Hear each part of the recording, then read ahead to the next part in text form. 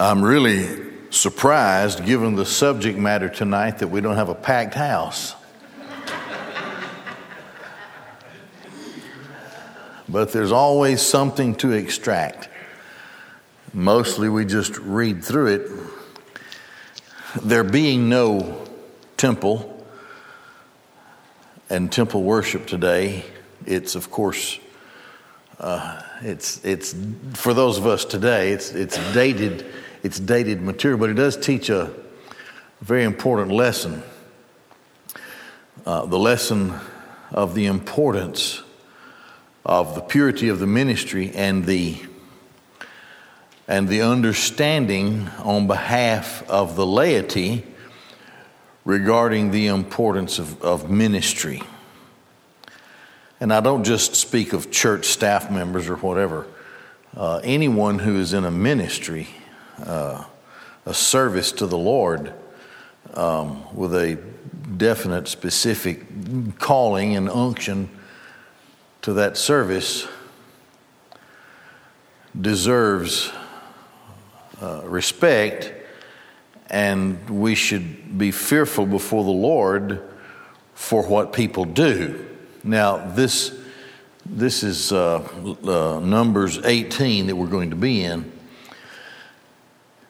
and it comes out of Numbers 16 and 17, in which we saw the rebellion of Korah and Dathan. We saw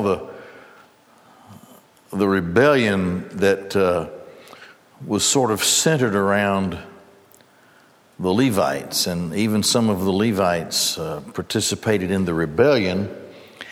And it is as though the people were lightly regarding the importance of the priesthood and the Levites. In the case of the people here at this time, it's important that they understand, and obviously, or apparently anyway, they didn't understand the difference between the priests and the Levites. There's a difference. And I suppose in a modern setting, it would be like, well, it may be a crude example, but the difference between a senior pastor and pastoral staff. The rebellious people were just sort of putting it all together, but they were seeing it as some kind of office that was glamorous. And they were wanting to know why Aaron and Moses were the only ones that could make decisions and do stuff. Of course, recalling that part, those last couple of chapters, we know that the answer was from Yahweh. Yahweh says, I chose them, they didn't choose me. And then the earth swallowed up a bunch of them. Now, this follows up so that, again, and this is very gracious for Yahweh to do this. You know, Yahweh was just going to wipe them out, and Moses and Aaron interceded for them. It's very gracious then for Yahweh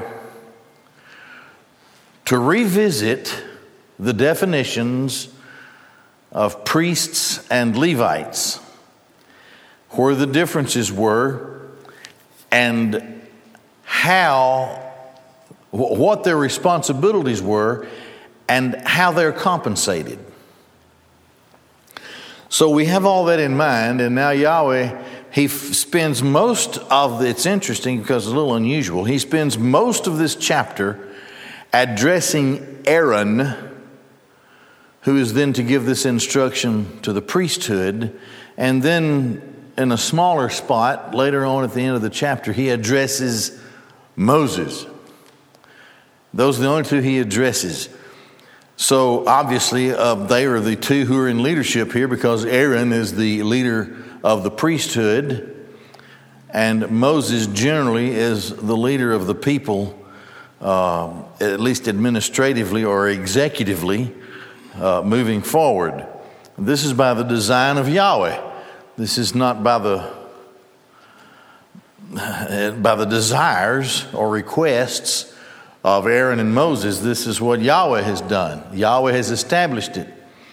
And I think that's something that we lose appreciation for in these, latter days especially. But, I've told you the joke 100 times about the guy. It's not a joke, it's the truth.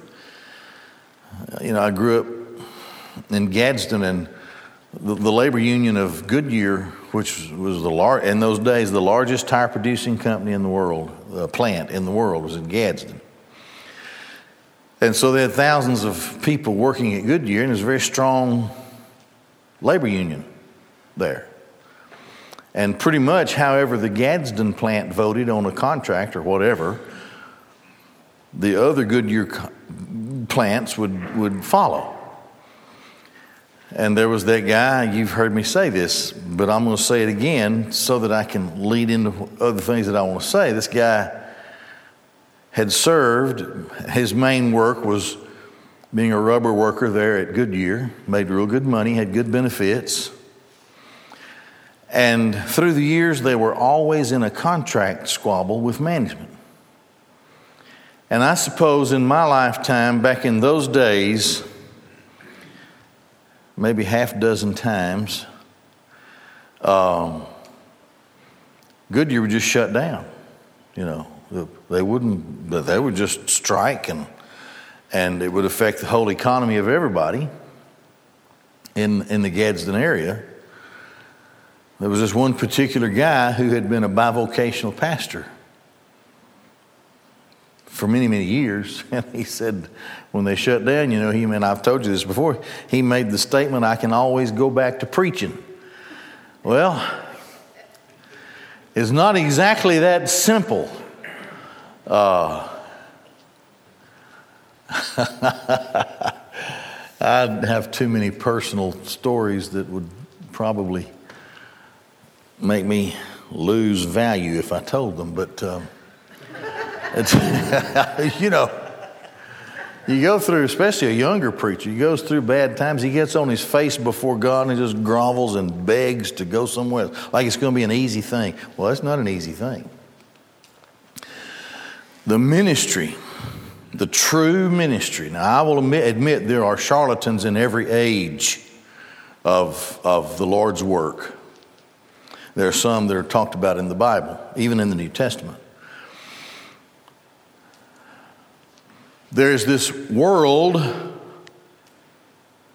mainly composed of laity, I guess, who think that the ministry is just something you can sort of stumble into or roll into or do if you can't do anything else. If you're a real good Sunday school teacher, you could be a preacher or something like that. It's not that way, I can tell you from experience. It's a very difficult thing. But people, the laity, have this worldly view. It's like it's a profession. The English duke who had 3 sons, and it was said that the most brilliant son he sent into the Royal Navy. The next most brilliant son, he sent him into the army. And the least of the brilliant sons, he sent him into the ministry. That's probably about the way it is. I don't know. But you just don't send people into, As a matter of fact, the Bible teaches us that God takes the really stupid ones and makes them servants, right? That's kind of a paraphrase, but that's what it says in the Bible. Even the apostles were ignorant and unlearned, uneducated, unlettered men, is how the Greek would read. Who are these ignorant and unlettered men that they would stand up and preach to us? Book of Acts. So it isn't the brilliance of the preacher that should ever be on display. That's kind of a joke, really.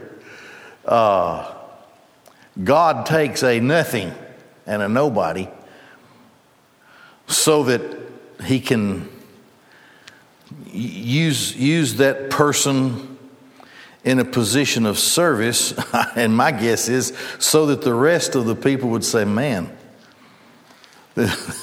God really must be in charge of him, because he ain't nothing like that, you know.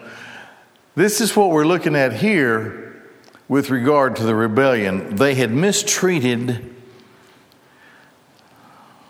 the loftiness of the priesthood as though it was something that could be taken at, I'm going to go be a priest.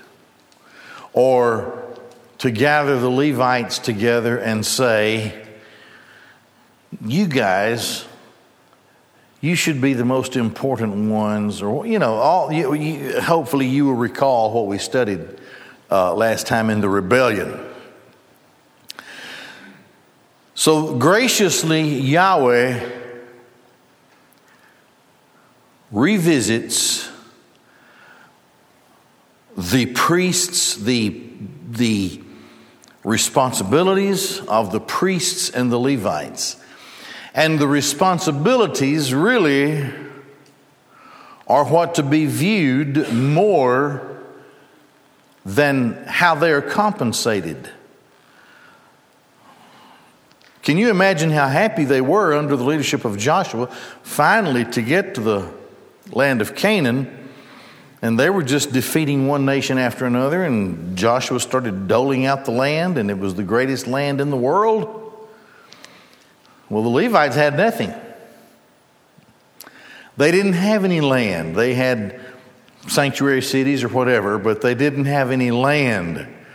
There's a reason for that. So what's the difference between the priests and the Levites, and how then are they compensated? Much of this instruction is re-given here by Yahweh, apparently so that the people will have a greater, because the assumption is made that they are already settled in the land and that there is an economy that's been established, and that there's a production of goods and services from which the priesthood can benefit. And it isn't that way yet as they're traveling. But obviously this is the assumption that's made, and it's something that would be fresh for the people to reflect upon when they get to the land. Number one, the duties of Levi. The best thing we can do here is just sort of go through this. Yahweh said to Aaron, you, your sons, your father's house shall bear the iniquity associated with the sanctuary. You and your sons with you shall bear the iniquity associated with your priesthood. Okay, that's kind of scary. Because something, and that's what happened. There was an iniquity. It was iniquitous for these people to make these assumptions about priesthood and about what they might decide they're going to do with the priesthood. You know, it's totally removed from the Word of God. And this is why God would say, I'm going to wipe out the whole bunch of them. All the nation, I'm going to start over with you. And intercession was made. Here, Yahweh starts out, and he's talking to Aaron, and he starts out through Aaron explaining to the people what a heavy burden the ministry to which they have been called really is.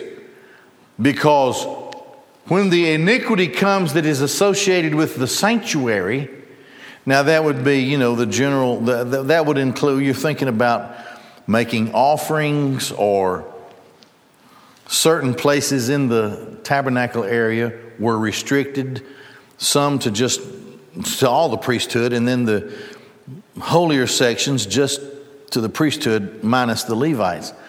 So anything that could go wrong is going to be the responsibility of the priesthood. Anything in the sanctuary that goes wrong, you shall bear the iniquity associated with your priesthood. That's a heavy burden. They had to examine animals. These animals had to be unblemished. They had to appropriately offer offerings and sacrifices in behalf of the people based on the 5 offerings that are defined in the book of Leviticus. Everything had to be kept in its place on the premises. So you can see here that the responsibility rests with people and place. The individual behavior and outworking of the priesthood from the individuals, the priests, and then that everything was done appropriately. Remember when we've already gone through that some time back, but when strange fire was offered, it was a terrible thing. It was iniquity of the sanctuary. So there's a great responsibility here. Also your brethren, the tribe of Levi, your father's tribe, draw close to you, and they shall join you and minister to you, and you and your sons with you before the tent of testimony.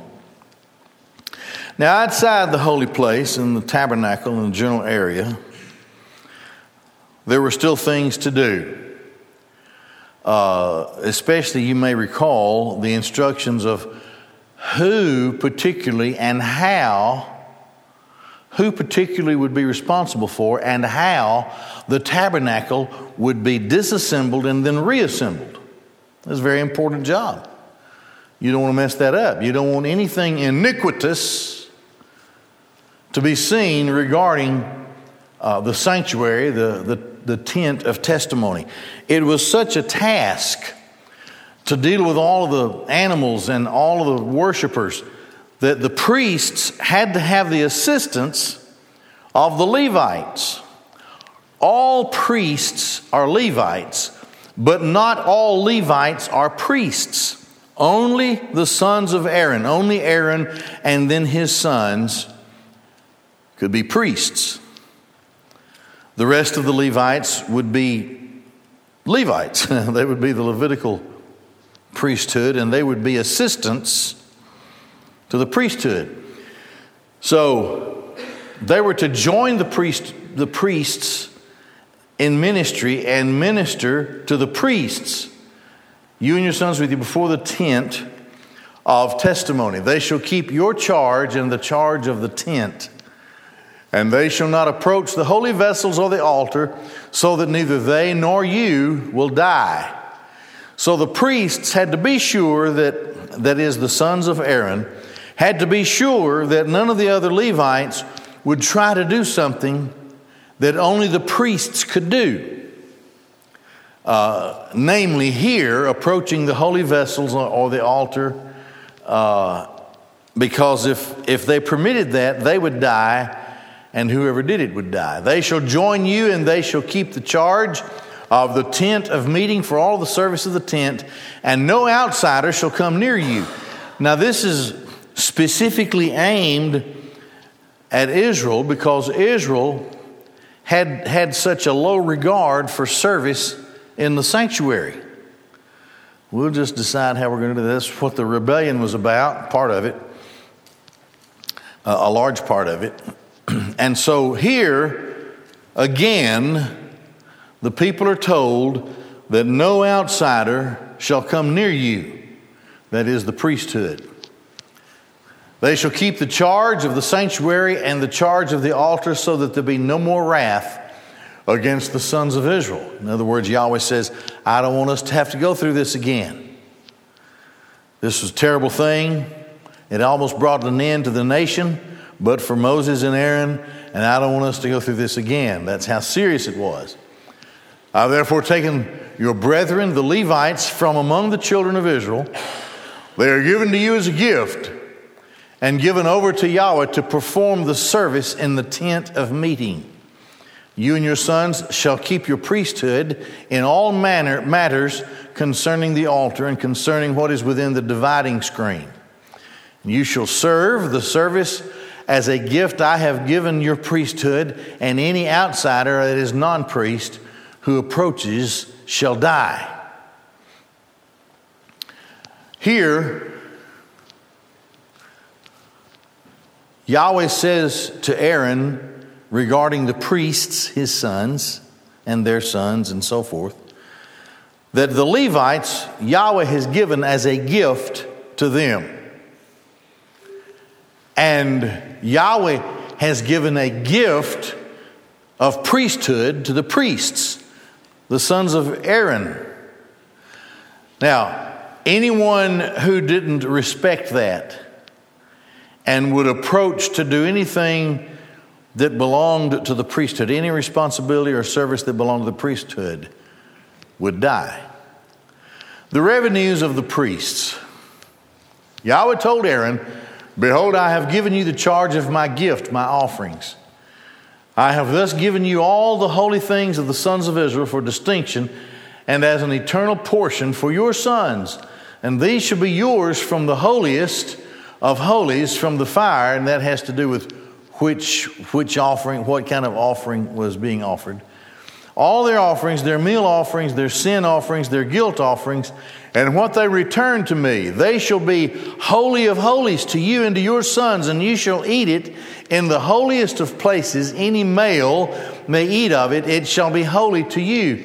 So the portion of those holy offerings, the holy of holies offerings, reserved for Aaron and his sons, and only the men, not the rest of their families. Only the men would be able to participate in eating that. "This shall be yours, what is set aside for their gifts from all of the wavings," or the wave offerings, "of the sons of Israel." And there are a lot of wave offerings. You know, you heave up, the heave offering, and then the wave. You wave it, a wave offering. That which Israel, anybody would do this, and the priests even could wave it. And when that was done, here's what Yahweh says. "It's yours, priests, everything that is waved from the sons of Israel."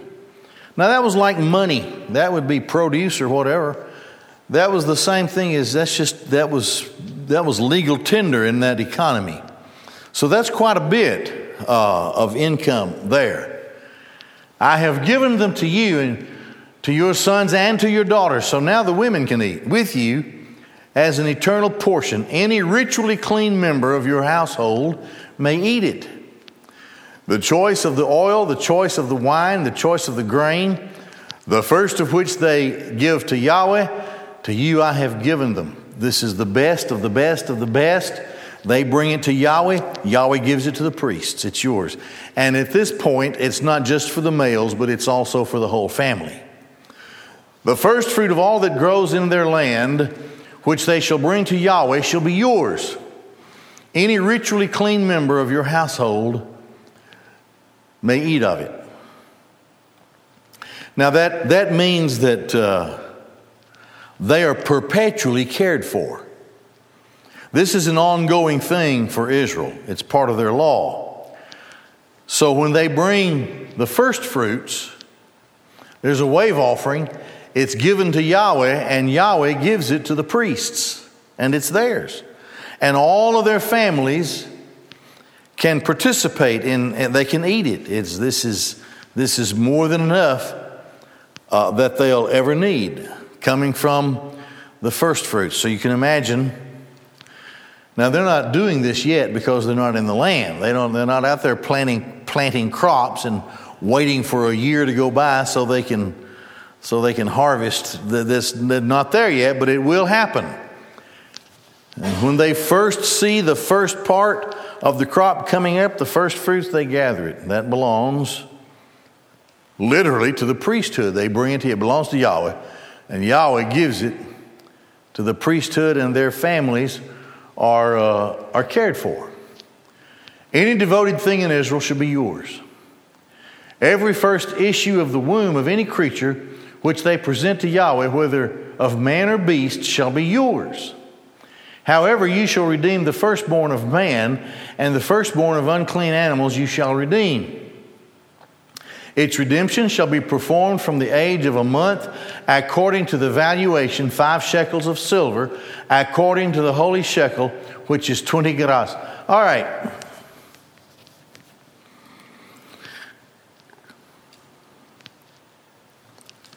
Why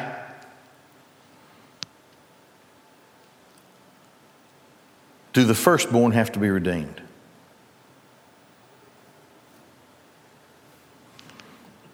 Let's go back to Egypt. The plague of the firstborn. When I see the blood, I will pass over you, and your firstborn will not die. But I will require that the firstborn serve me in the temple sense for his life. Okay, now let's go to the golden calf incident. Israel goes crazy. They start making offerings of whatever they brought. Some of what they brought, they melted the gold, they made a golden calf. You know the story. However, the Levites did not participate in the debacle. So here's what God did. God said, the Levites will be my priests. I'm still laying claim to the firstborn, but you will have to redeem him. So every firstborn had to be redeemed with 5 coins, 5 silver coins, 5 shekels of silver.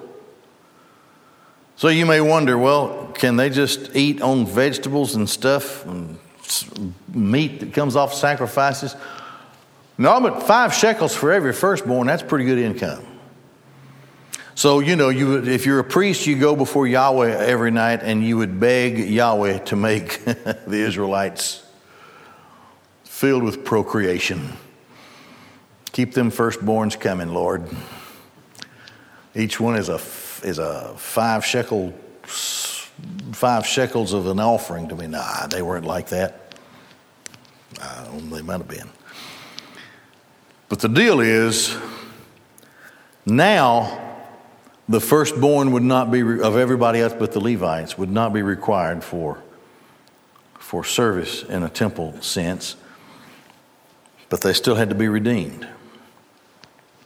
And now Yahweh would shift the priesthood to the Levites. And the firstborn of all the other people in the other tribes would be redeemed. And that's what this is all about. The redemption of the firstborn. Usually it was done after 30 days. So usually when the child was 31 days old, this was done. And in the historical traditional sense of the Jews, if the rite of redemption was not performed, and frankly, it was lost over a period of time. I mean, you don't have a priest. You have a rabbi, but you don't have a priest. So then what happens is the firstborn buys his own redemption through mitzvah, bar mitzvah, at the age of 13. So, anyway, that's something you may or may not be interested in. But here is this law of the redemption of the firstborn. However, a firstborn ox or a firstborn sheep, firstborn goat shall not be redeemed, for they are holy. Their blood shall be sprinkled on the altar, and their fats shall be burned as a fire offering, as a pleasing fragrance to Yahweh. Now, there would be other firstborn. There would be the one that is mentioned historically most often are the donkeys. And I guess maybe camels and horses, I don't know. Pigeons, I don't know. Whatever. But these particular animals would be offered, and the offering would be a pleasing fragrance to Yahweh. Their flesh shall be yours, like the breast of the waving and the right thigh, it shall be yours. Hopefully you'll remember what that was back from Leviticus. All the gifts of the holy offerings which are set aside by the sons of Israel for Yahweh, I have given to you, and to your sons and daughters with you as an eternal portion. It is like an eternal covenant of salt before Yahweh for you and your descendants. A covenant of salt, that just means a permanent covenant, an eternal covenant. It's not going to lose its flavor. It'll always be there. And Yahweh said to Aaron, you shall not inherit in their land, and you shall have no portion among them. I am your inheritance and portion among the sons of Israel. So, they are not given land, but they are guaranteed some kind of inheritance from Yahweh himself. Yahweh says, I am your inheritance. I am your portion among the sons of Israel. As Yahweh again states these commands regarding the priesthood, he is again reminding the people of how special the priesthood is. This is not something flippant. This is not something you can toy with or make decisions about on your own. This service to Yahweh is controlled by Yahweh, and nobody else can interfere unless they want to die. Okay, so then the Levites. You have the priesthood, the sons of Aaron, and then you have the rest of the Levites, the revenues of the Levites. To the descendants of Levi I've given all the tithes of Israel as an inheritance in exchange for their service which they perform, the service of the tent of meeting. Now, there are a list of tithes, different ways of tithing that's given in the law. And if you count it all up, it's a lot. And it goes into a storehouse. And the Levites themselves give those tithes as an inheritance to the descendants of Levi. That's the rest of the priesthood, the Levites, for what they do in the service of the tent of meeting. The sons of Israel shall therefore no longer approach the tent of meeting, lest they bear sin and die. The Levites shall perform the service in the tent of meeting, and they will bear their iniquity. It is an eternal statute for your generations, but among the sons of Israel they shall have no inheritance.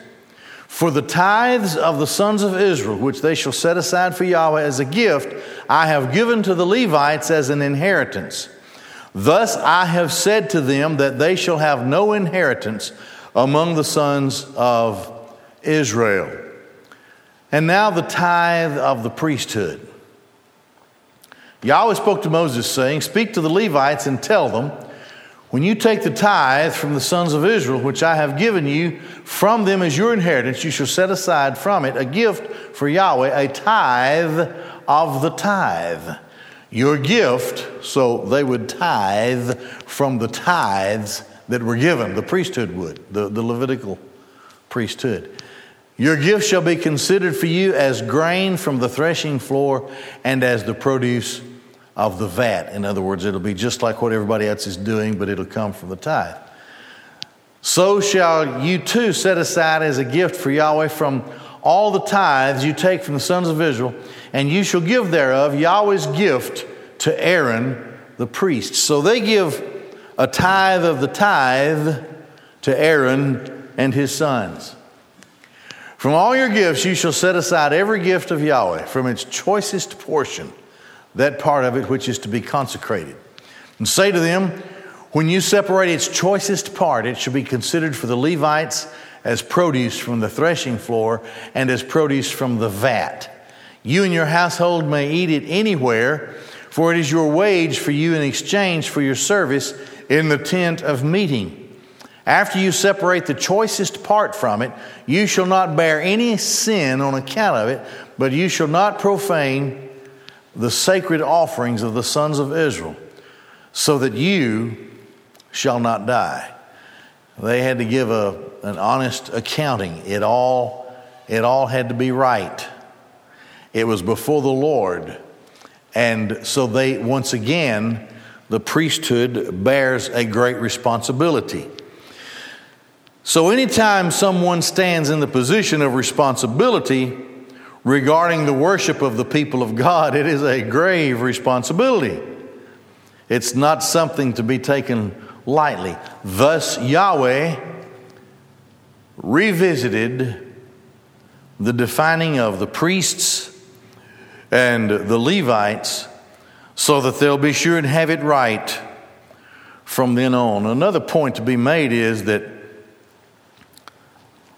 both priests and Levites were well sustained. They were well cared for.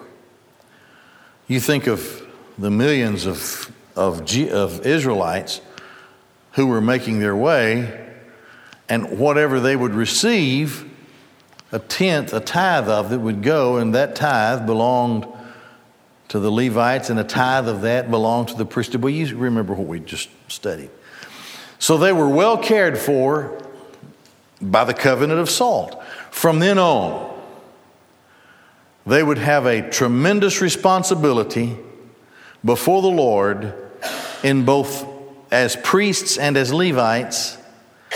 And in that work, the Lord would care for them in a very special and perpetual way. Well, we'll stop there and let's be dismissed with prayer. Father, we thank you for your word and for your care for all of your people, and for the high regard that you have for the worship of your people, and for service in the ministry from your people. Help us, Lord, to understand these and put them in modern contexts today, that we might walk in obedience to you in all things. In Jesus' name, amen.